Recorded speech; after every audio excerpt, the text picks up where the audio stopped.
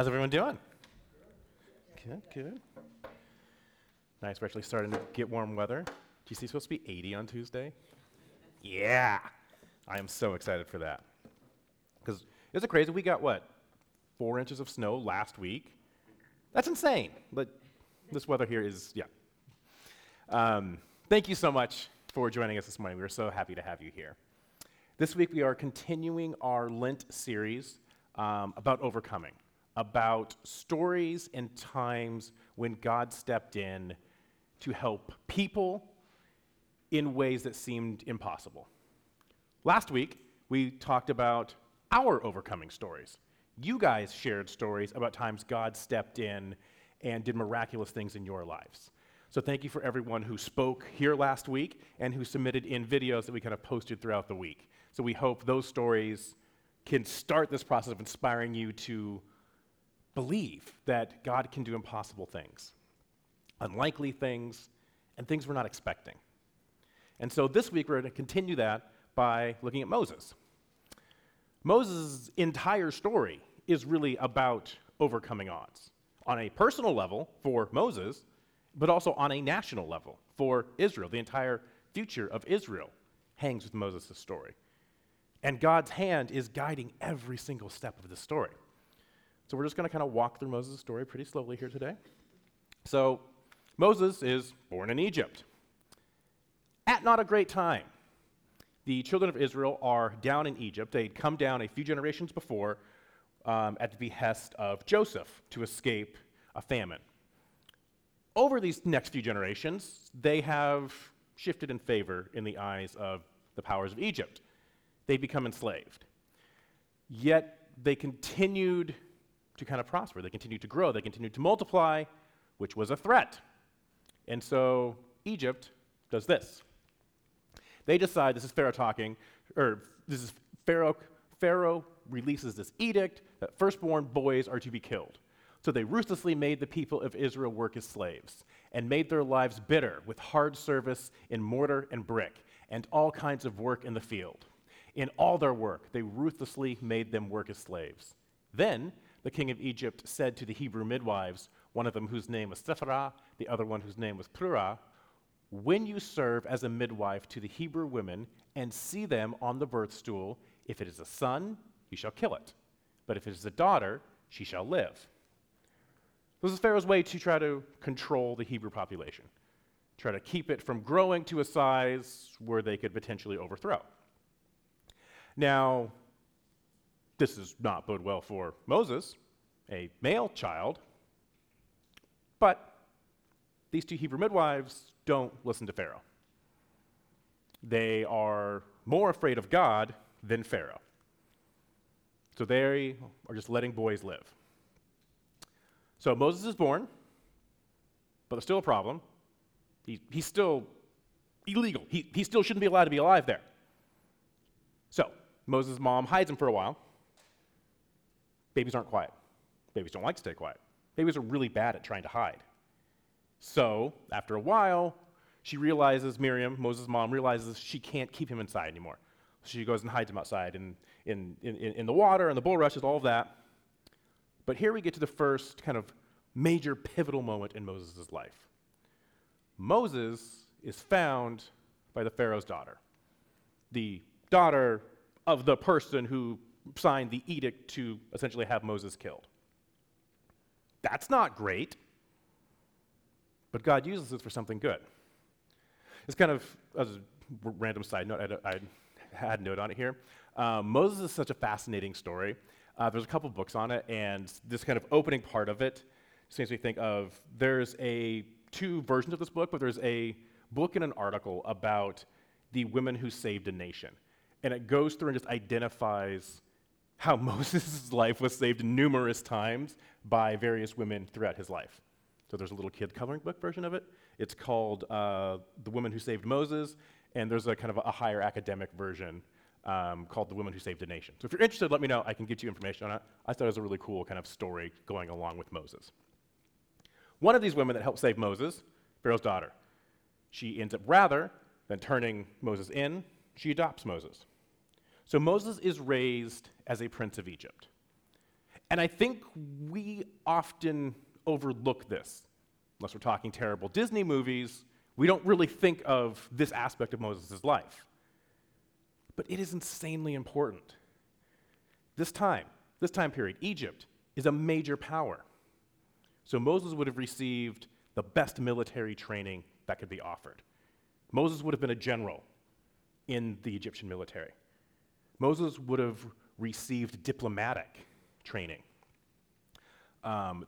We have a lot of archives from Egypt that are letters back and forth between Egypt and vassal territories that are just diplomatic relations. Moses would have been part of this. So all of this training Moses is getting is going to become useful down the road.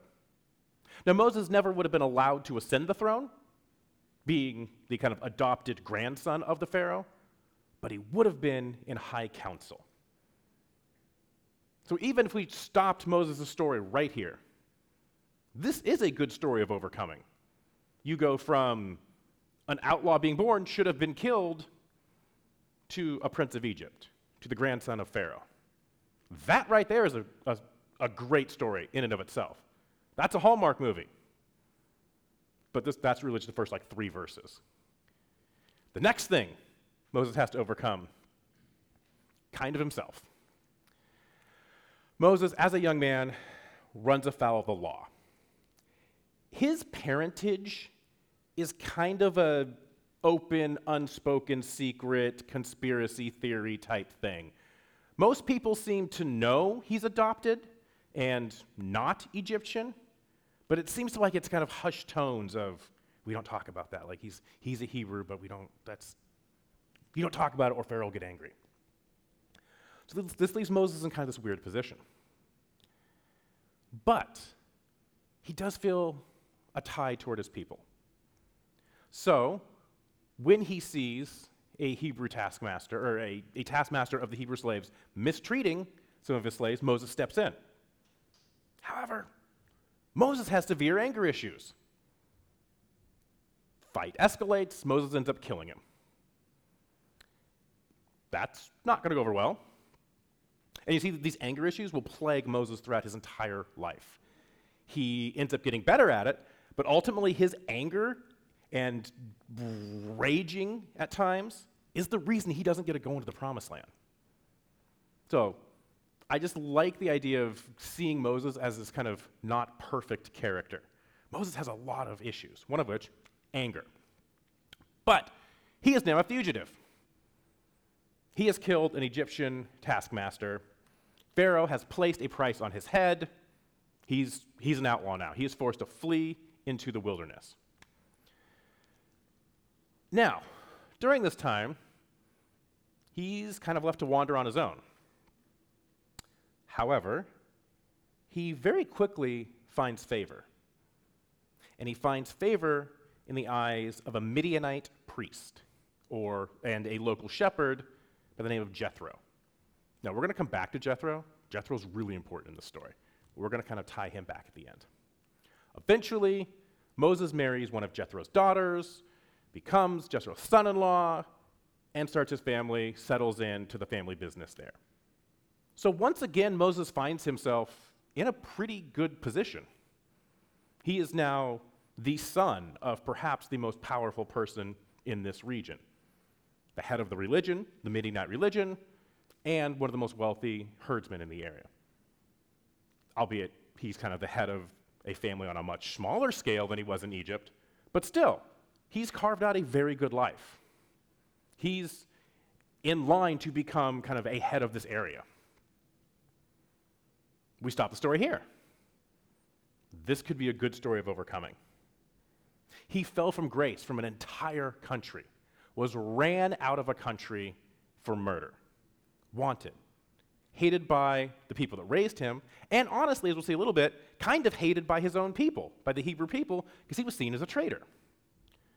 He flees from that, survives in the wilderness, and is actually now thriving. That right there, that's a great capsule story. But we're not even close to the main story. This is just setting up Moses' main story. As I'm sure we know, You can't think of Moses without thinking of the Exodus. That's what Moses is, magnum opus, if you can think of it that way. It's the Exodus. That's what he's tied to. So eventually, God calls Moses back to Egypt. You have the scene at the burning bush. Moses is resistant, but eventually, Moses relents. And God tells him that you are the person I have chosen to liberate the people of Egypt. Now, just pause and think about that. Moses is tasked with freeing a people group from the most powerful nation in the world at this time. Egypt is at one of the heights of its powers. This would have been during New Kingdom Egypt, which is one of its high areas. Most scholars put this during the 18th dynasty, which would have been the Ramessitic dynasty. That's a pinnacle power of Egypt. So it's not like, Egypt is down, falling apart, and they kind of sneak out the back. God is asking Moses to do this at a height of Egypt's power, and Moses has no army. And the people Moses is trying to free don't like him. There's a lot of things stacked against this working.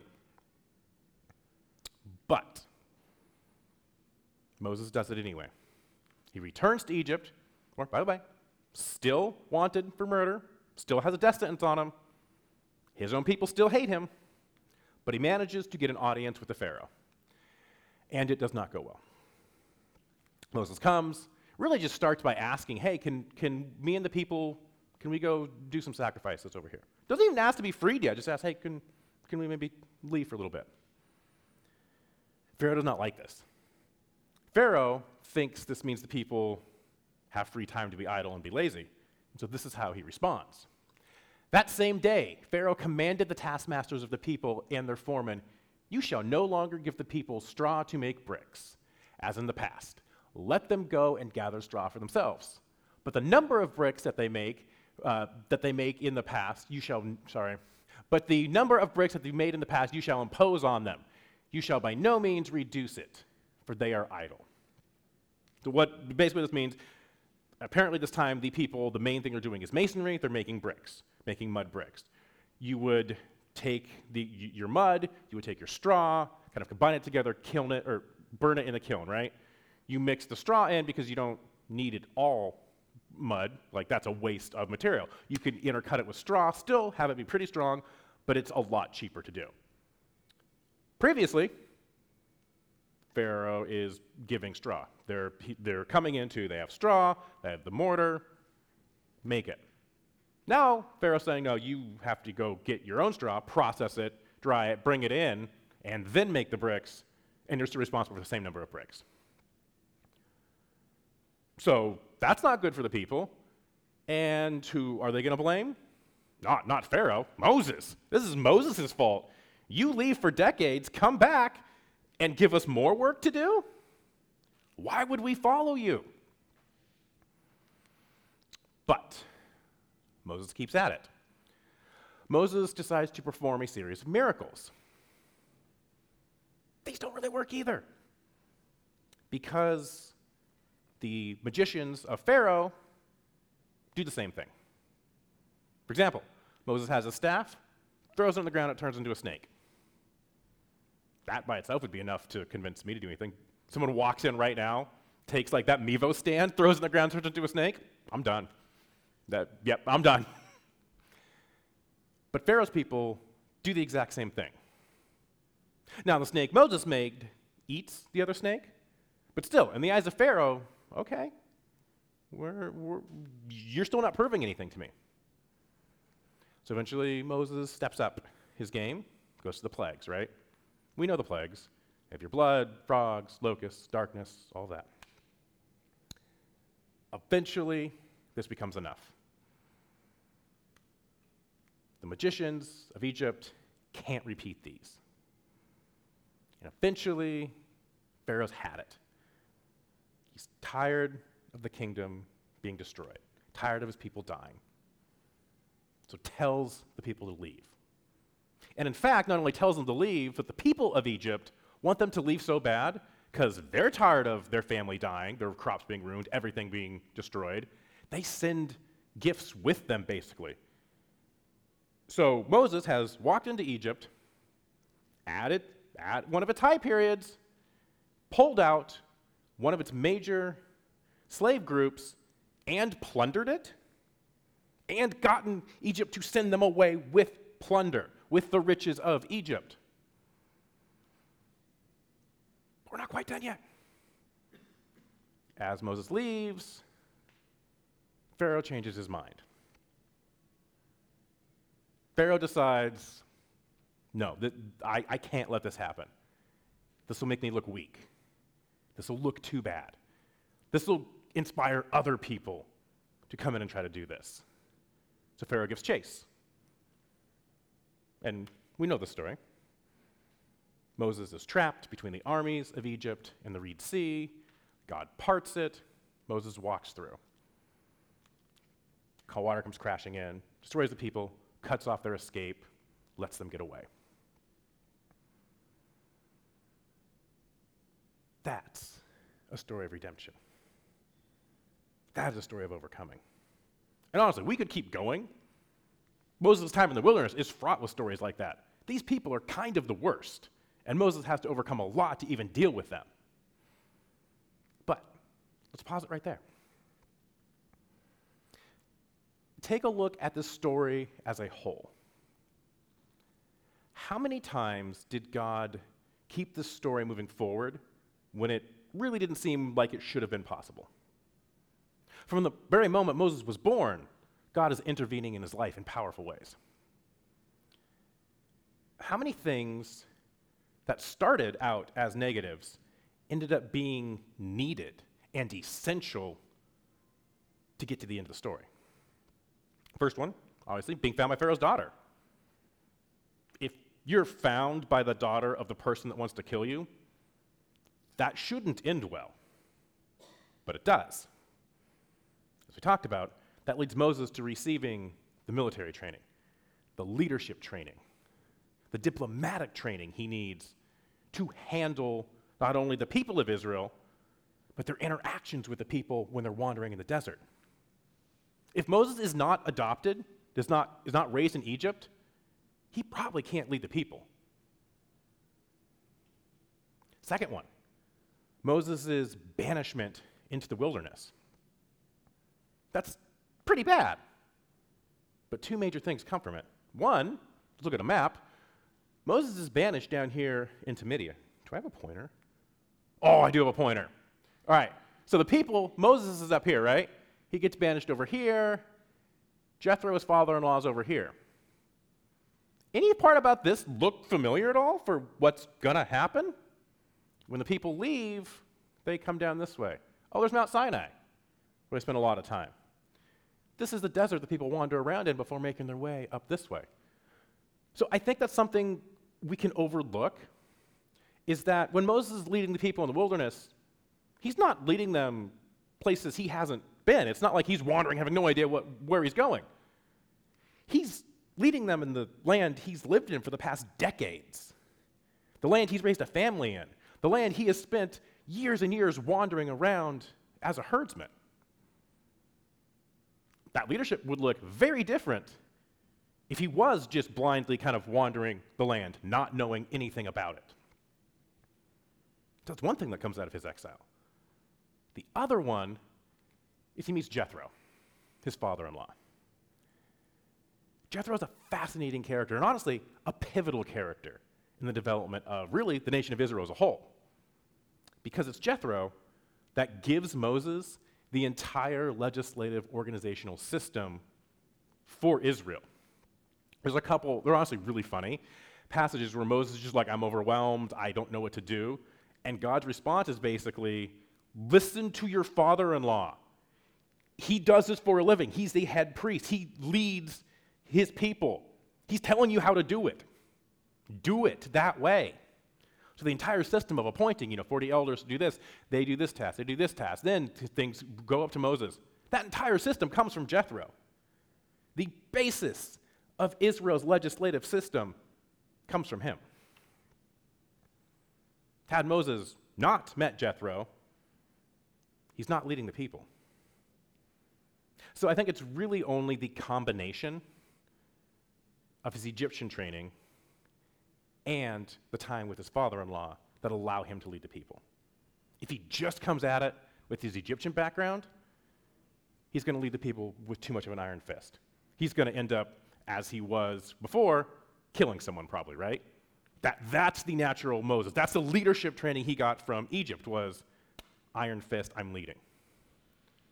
From Jethro, he gets a system. He gets a way to not be overwhelmed. He gets a way to delegate. He gets a way to have other leaders help him. That system by itself probably isn't going to lead this unruly people. It's a combination of both. The only way he got those was because of the hard times he went through.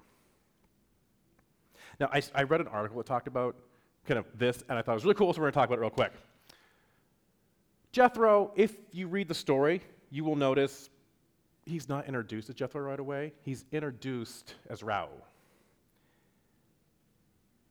It's probably Raul is his Midianite, Jethro's Semitic transliteration of it, whatever.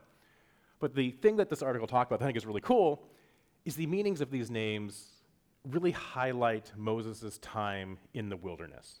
Before he leads the people in the wilderness, his time is his personal exile time. Raul comes from a root ra'ah, which really means his companion of God. This is what Moses has to learn in his exile. In his time of growth, in his time where he's at his lowest, he has to become a companion of God. His time in Egypt, can we really say that about him? And honestly, this is something he continues to grow with, because when he goes back to Egypt to free the people, I would argue you probably couldn't fully say this about him there. He's kind of going fighting tooth and nail. He doesn't really want to. But once he becomes this companion of God, we get to the other name, Jethro, Yithros, which is to remain in. It's the idea of when you kind of pay your taxes or whatever, this is the abundance that's left over. And I love that combination here, because it's once you become the companion of God, once you fully embrace this idea, you've given that, the abundances flow out of it. That's what Moses has to learn in his exile. That's what we have to learn in our difficult times.